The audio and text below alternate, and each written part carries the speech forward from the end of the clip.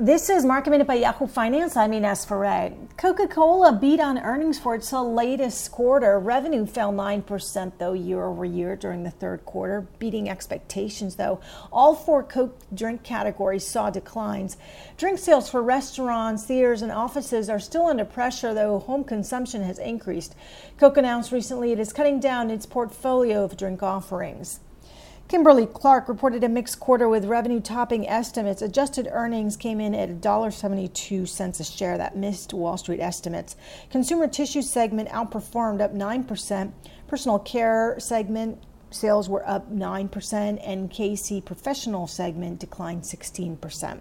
American Airlines and Southwest both reported earnings, while each airline reporting a net loss for the quarter, with American Airlines reporting a net loss of $2.4 billion. Revenue declined 73% as passengers did not travel as much during the pandemic.